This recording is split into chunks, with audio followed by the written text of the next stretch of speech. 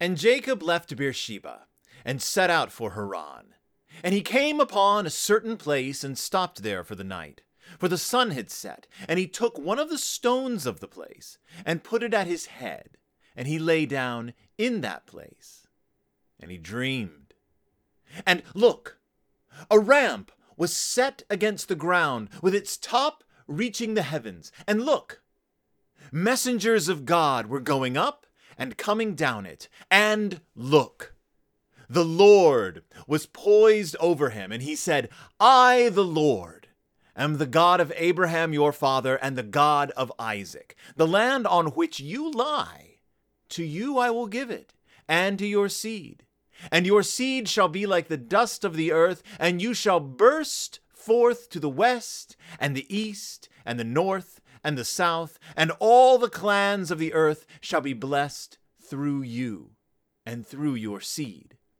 And look, I am with you, and I will guard you wherever you go, and I will bring you back to this land, for I will not leave you until I have done that which I have spoken to you.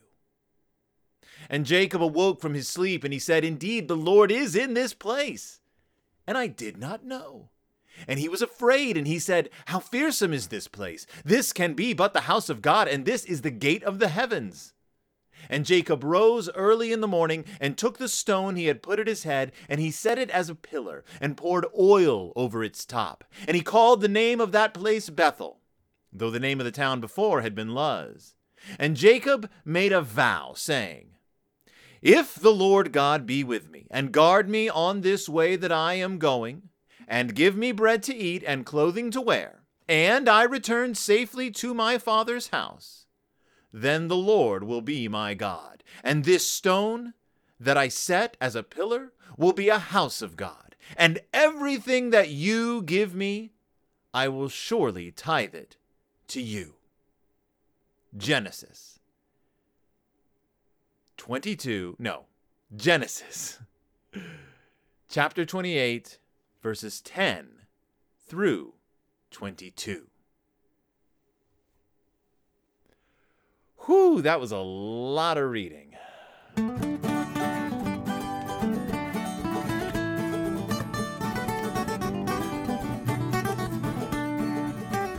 Welcome back to Deep in Bear Country, a Berenstain Bearcast. I am your host, Phil Gonzalez, and if you're watching this on YouTube, you might be wondering why the angle of the camera is a little different. It's because I couldn't figure it out.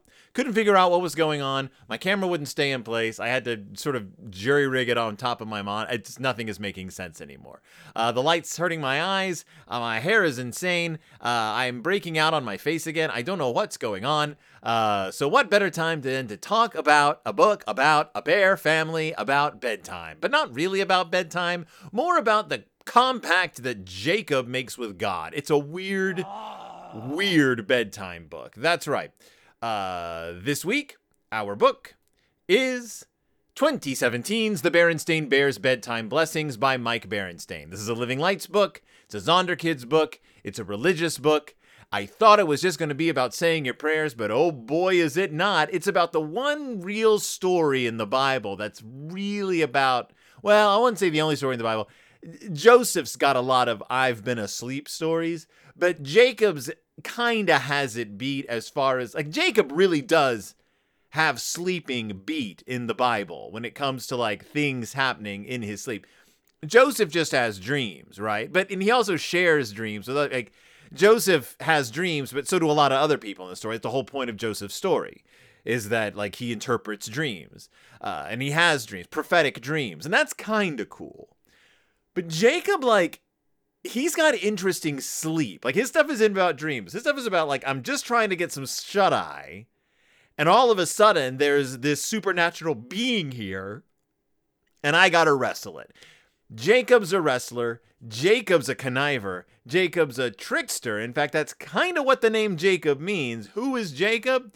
I mean, he's the guy who, like, even before he was born, he was, like, grabbing onto his brother's ankle coming out of the womb. Like, he's the guy who tricked his father out of his brother. He tricked his father into giving up his brother's inheritance to him by, like, putting on, like, a fake wig and stuff. he's a trickster, and his wife helped him do it. And then he was tricked himself by the guy who had promised his daughter to Jacob as his wife. There's a lot of trickstering going on. In fact, the Torah is filled with trickster characters. Most of the patriarchs at one time or another engage in tricksterism, and it's not seen as a bad thing. When Abraham and Sarah go to like Egypt and pretend to be brother and sister, in fact, they do that twice. That's tricksterism. That's like using your wits to get out of a sticky situation or to get something you want without like really deserving it. And King David, a major trickster character. He pulls all kinds of pranks on people. There's a lot of tricksters in the Bible, and particularly in the Torah. Why? Because God loves smart people. God loves people who are efficient and can do things for themselves. That's kind of like the idea. That's one of the big ideas in the Torah. Is that all the midwives who rescue Moses, like right there off the bat, there's like pulling the wool over people's eyes. Esther, there another one. Jezebel, another one. We got all these great characters who use their wits and their pluck and their ability to figure things out in order to get what they need, in order to move the story forward, in order to say, our descendants are going to be smart because the only people who make it in this world are the smart ones. Not necessarily the most morally upright people, but that's not what this chunk of books is about. It's about the history of a people who are great survivors, and that's one of the big values of these stories is being able to survive. Knowing that your brother's kind of a numbskull, and that if you're gonna have any kind of lineage, probably should go through your blood instead of his. Like that's Jacob. He's a trickster.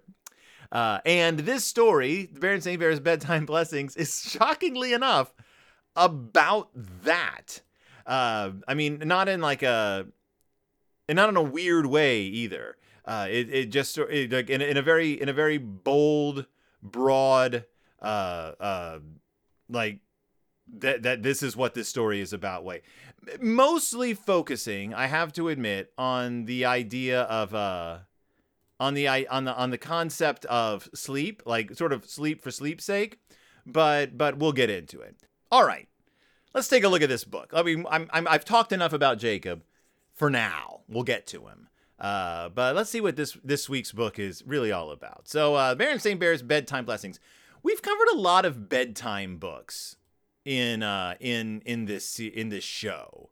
We're no stranger to bedtime books. So I was thinking this was going to be another rewrite of like our bedtime battle type story, where it's like the kids don't want to go to bed, the parents have to get them into bed, and then at the end of the day, the parents end up falling asleep because they're so tired and the kids are still awake. I thought that's what we were getting into. Not at all. Not at all. This one starts with a psalm. In peace I will lie down and sleep, for you alone, Lord, make me dwell in safety. So what's this story about? Well, it is in fact about it being late at night and Mama and Papa yawning. Wow, making me yawn. I am literally yawning. Looking at a picture of the two bears yawning. Like I'm looking at a picture of Mama and Papa Bear sitting in their chairs in the living room, and it's making me tired. Probably doesn't help that I am tired, but so Mama and Papa's reading a fishing magazine. Mama's working on a quilt. She's a busy bear. She's got a business. She's got to make them quilts. But it's tired. They're tired. It's late. It's late. I think it's like 8:00. The cubs, however, are not tired. Brother Bear is playing with dinosaurs. Sister Bear looks like she's having a tea party, and Honey Bear is playing with blocks. Brother Bear is making a Tyrannosaurus Rex battle a Triceratops, which is one of those Mike loves dinosaurs. So here's what I love. Sister Bear is having a tea party with her Super Bear figures. So we've graduated Sister from just playing with dolls to playing with large dolls in superhero costumes, and she's having a tea party with them. We see Bat Bear, which isn't named, but it can only be Bat Bear, with the angriest Bat Bear look on his face, dressed in a pinafore. It's very Mrs. Nesbitt from Toy Story, but it's delightful. It's one of the most delightful pictures I've seen. There's a Batmobile-esque car down at the bottom. There's a bear who must be some sort of Superman XP, and there is, of course, Spider Bear. We've discussed Spider Bear in the past. Spider Bear is a purple and blue bear with a costume that looks absolutely nothing like Spider-Man's, but Mike has christened this bear Spider Bear. That is who Spider Bear is. So she's sitting down with a few superheroes having a tea party with what looks like real muffins. I'm very impressed that she's like cracked out the real muffins for her dolls, because as we all know, that means that she gets to eat the muffins. Brothers in the background playing with dinosaurs. Honey Bear is playing with blocks and like sort of oversized princess and unicorn dolls. So it seems that Sister has now passed on her like sort of pretty princess stuff to her little sister, which is as it should be. Honey Bear wants to play horsey with Papa, but he's like, let's gallop around as a horse. Mom is like, look, don't get the kids all worked up. It's 8:00. It's time to get ready for bed. And they're like, oh, we don't want to go to bed. And Papa's like, come on, let's get ready for bed. Those of you listening at home, this so far just sounds like your typical Berenstain Bears. We are more than halfway through the book by this point, by the way. We're more than halfway through the book. All that's happened so far is it's time for bed. The cubs don't want to go to bed. Papa tells them to get ready for bed. And now they are brushing their teeth and washing their faces, getting ready for bed. Will it stay this regular and expected? Absolutely not. Because the Cubs want a bedtime story. Story time. They pull down the big storybook Bible off the shelf. Now, of course, if you've been listening to the show, which I hope you have, you are aware that there is a Berenstain Bears storybook Bible. What's funny, though, is that the story in this book, I'm looking around as if I'm going to find what I'm looking for just by glancing around, but I'm not, because that's not how my life works. I am surrounded by, like, Twilight books and horror fiction. But my Berenstain Bears books are like nowhere to be found because I've been relying so much on digital books. In any case, there is a Berenstain Bears storybook Bible. The story they are going to read, however, I believe is not actually in the storybook Bible, and I can only assume that's because Mike wanted to draw this one himself. Again, Mike draws the storybook, like the Berenstain Bears Bible stories, and I think he just loved. In any case, so Papa sits down with the Cubs and he's going to read him a story. He's like, what do you want? And Brother's like, ones with lots of fighting, like David and Goliath or Samson and the Philistines. And if you want a Berenstain Bears picture of Samson killing a bunch of people with a jawbone, that's in this book. We have the most ripped bear ever drawn in the history of the Berenstain Bears. And he is just smashing. There's one bear flying head over heels, clearly having just been walloped in the skull with the jawbone, and Samson just rippling muscles and that flowing hair. You can tell that Mike has wanted to draw Samson beating people to death with a jawbone for a long time. He finally found his chance. The David and Goliath picture is your typical David and Goliath picture. It looks just like the David and Goliath drawings from other Berenstain Bears books. But that Samson picture, man, love it. Love it. Honey wants something with a lot of animals, so she wants Noah's Ark. I don't think anyone's ever told her that Noah's Ark, because so this is great. Now, I've gone off on this in the past, and Noah's Ark is typically sold as, there's like a lot of Noah's Ark play sets and a lot of cute Noah's Ark, like, illustrations, because Noah's Ark's got, what else? Cute little animals. So there's a lot of children's Noah's Ark merchandise you can get. Little wooden boats with little wooden characters. There's like a Fisher-Price Noah's Ark. There's all kinds of Noah's Arks. Because it is sold as like the kid's story in the Bible. Which is amazing considering it is the story of all life on earth being murdered by a vengeful god and everyone drowning to death. And we get that. We actually get that in this book. On the left side of the spread, we have Honey wanting bunnies and kitties and lots of animals. And she's thinking of Noah's Ark. Papa asks Sister, what do you want? And she says, well, sometimes I get bad dreams if the bedtime stories are too exciting. And that's all she says. But on Honey's picture, you see like a thought bubble above Honey's head. And it actually isn't above Honey. There's no bubbles leading from the thought balloon. It's just floating, but you assume it's Honey imagining it, of Noah standing there. He's hugging 2 lions.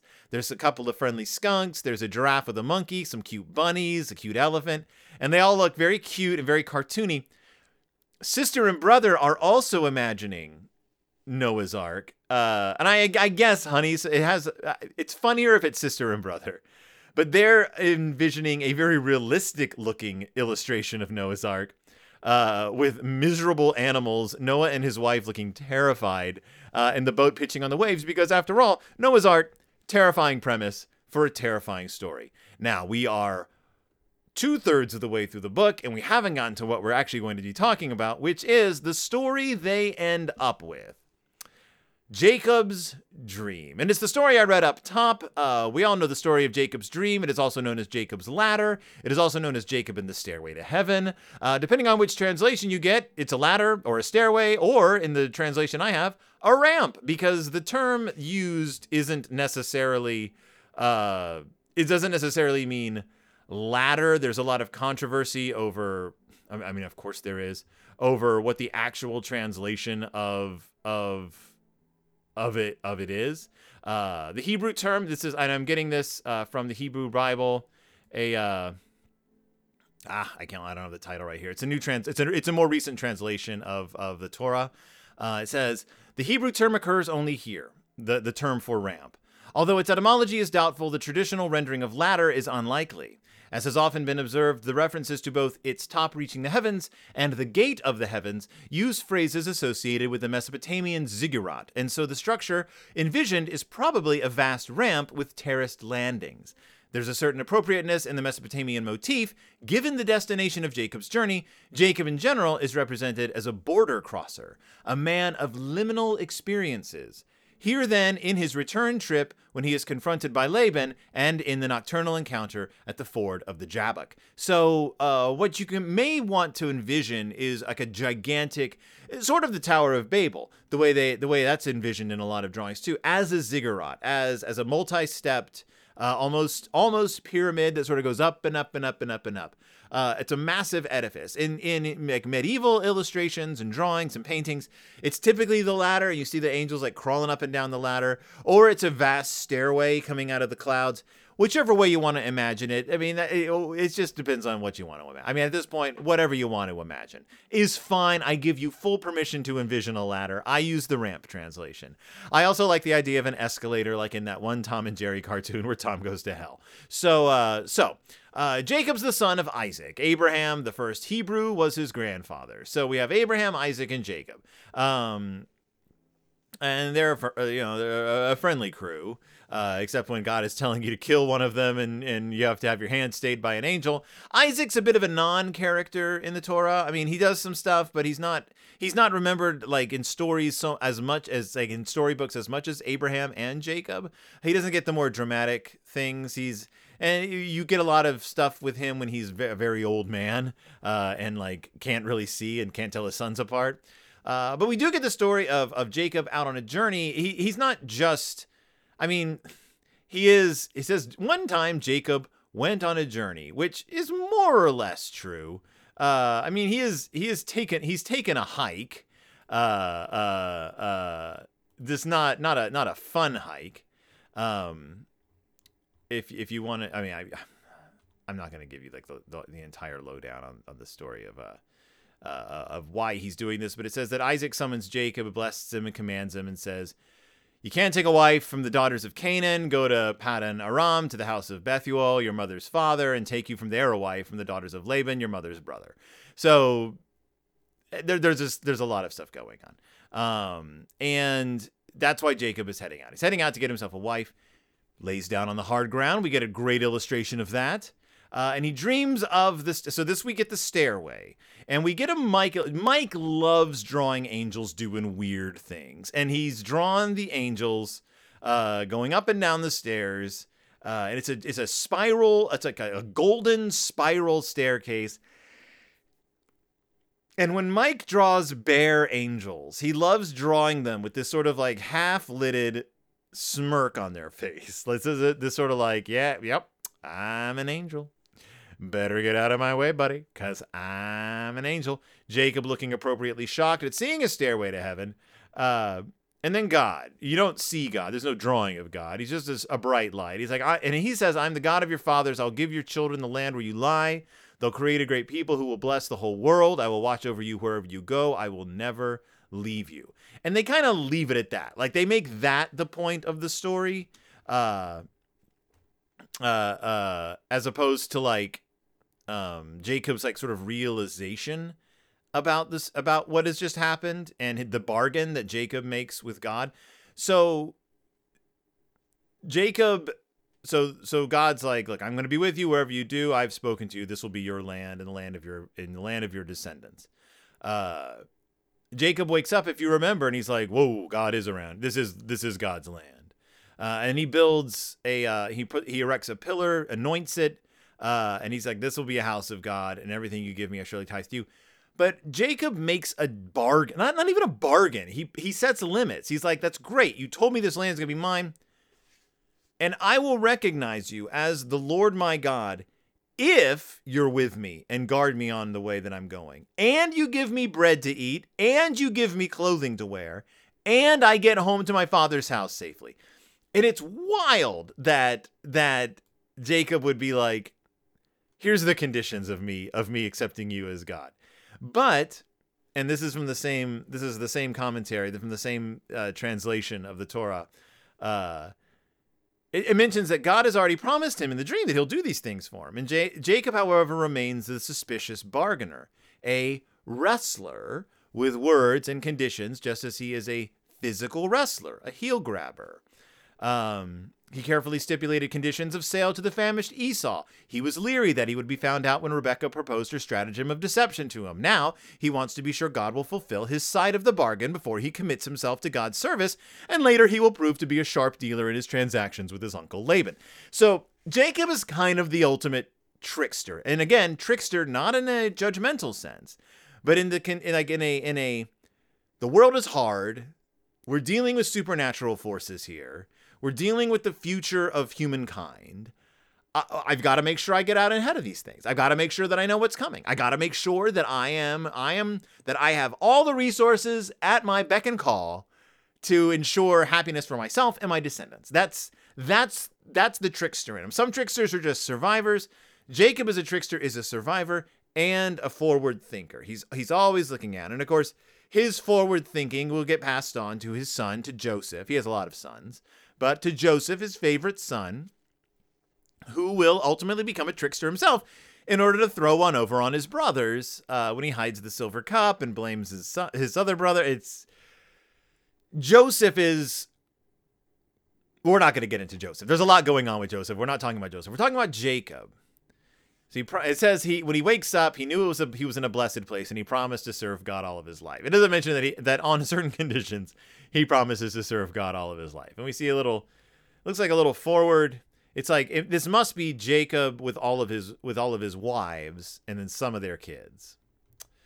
And if you think we're at the very end of the book, hot dog, you're right, because the cubs are getting sleepy and Papa says, remember, God and his angels will always watch over you just as they watched over Jacob. And sister's like, that was a sweet dream story. Good night, Papa. And brother says good night, and Papa says good night and God bless you, and they turn out the light. And the last thing we see is the cubs jumping over some stepping stones in a river with an angel floating over them, presumably protecting them and not about to push them into the river, which, from the look on the angel's face, that could be what he's doing. These angels are fairly inscrutable. So that was the Berenstain Bears Bedtime Blessings. Now, the question, of course, as we always like to ask, is it appropriate? I'm just making sure I have everything pulled up. Is it appropriate the way they use the biblical story in this book? Is it appropriate that they use the story of Jacob's dream as sort of a generic, everything's going to be all right, don't worry about it, kids, story? I'm not a theologian. I don't feel like I have like all the information at my fingertips, but I will say that a good chunk of the story rests on Jacob coming to the realization that he and his people are going to be protected. And that this was not only a theological concept, but it was specifically told to him by God. And I think that if you're reading to children and they want reassurance about the safety of what's going on, they want reassurance about being able to go to sleep at night, and they want a story that's a little exciting, but also like just basically a reassurance that someone's looking over them and guarding them, and you're a religious family. Yeah, I think it's an appropriate story. I think it's good that they also had to brush their teeth. So, good on them. It's not, this wasn't, I went into this book mostly interested in the story of Jacob's Ladder. The story of Jacob's Ladder has been interpreted, like every religious, like, organization, like group has many, many, many interpretations of what exactly the ladder means. Does it represent humankind's sin, like, or the transition from like righteousness to sin, like you rise up and then you come down, because the angels are going up and down. Some say that it represents like angels, souls leaving the earth and then souls coming to the earth. Some say that it represents like angels having fulfilled their duties on earth, because angels are messengers. Angels are working, like they are working beings. They aren't just there to be pretty. Some say it's angels, coming to and from their heavenly duties, their earthly duties from heaven. Some say that it represents like there's Jewish traditions that say that there were a certain number of steps or rungs that the angels had to go up, and that each one represents like certain amount of time in exile. There's all kinds of, and that's just the Jewish interpretations. There's Christian interpretations, there's Islamic interpretations, all kinds of interpretations, up to and including in magical traditions, because when you have magic steeped in religion, like Jewish religion particularly, you're gonna have a whole lot. Like the Jacob's Ladder it can be a magical symbol as well. There's also the movie Jacob's Ladder, which is not actually connected to this Berenstain Bears story in particular, but I don't have anything else to say. There's nothing that it is not related to this, but a classic psychological horror film. Check out if you're ever wondering where the later overused special effect of like the ghosts with the herky jerky heads came from. That was Jacob's Ladder. So give it like that, like the whole like this is scary. This is what ghosts do. That's all Jacob's Ladder. I just made myself super dizzy jerking my head around. But that's the Berenstain Bears Bedtime Blessings. One of the problems I have, of course, is that I got it as a digital book. I do not know if there are questions at the end. Listeners, if you are a listener at home and you have the Berenstain Bears Bedtime Blessings, will you look in the back and see if there are questions in the end? And if so, will you send me a picture of them? And if I get the picture of them, maybe I'll do them at the beginning of the next episode, or maybe I'll do a special bonus episode of just me answering the questions. And if there's no questions, made you look? But in any case, that's the Berenstain Bears Bedtime Blessings. That's the story of Jacob and the Jacob's Ladder. Hope you all enjoyed it. Hope you all enjoyed listening to me talk about it. I'll be back next week with more Berenstain Bears goodness. Give a listen to Pizza Toast. We've been covering the Twilight series, where they're the final movie and the final half of the book, Breaking Dawn, come out this week.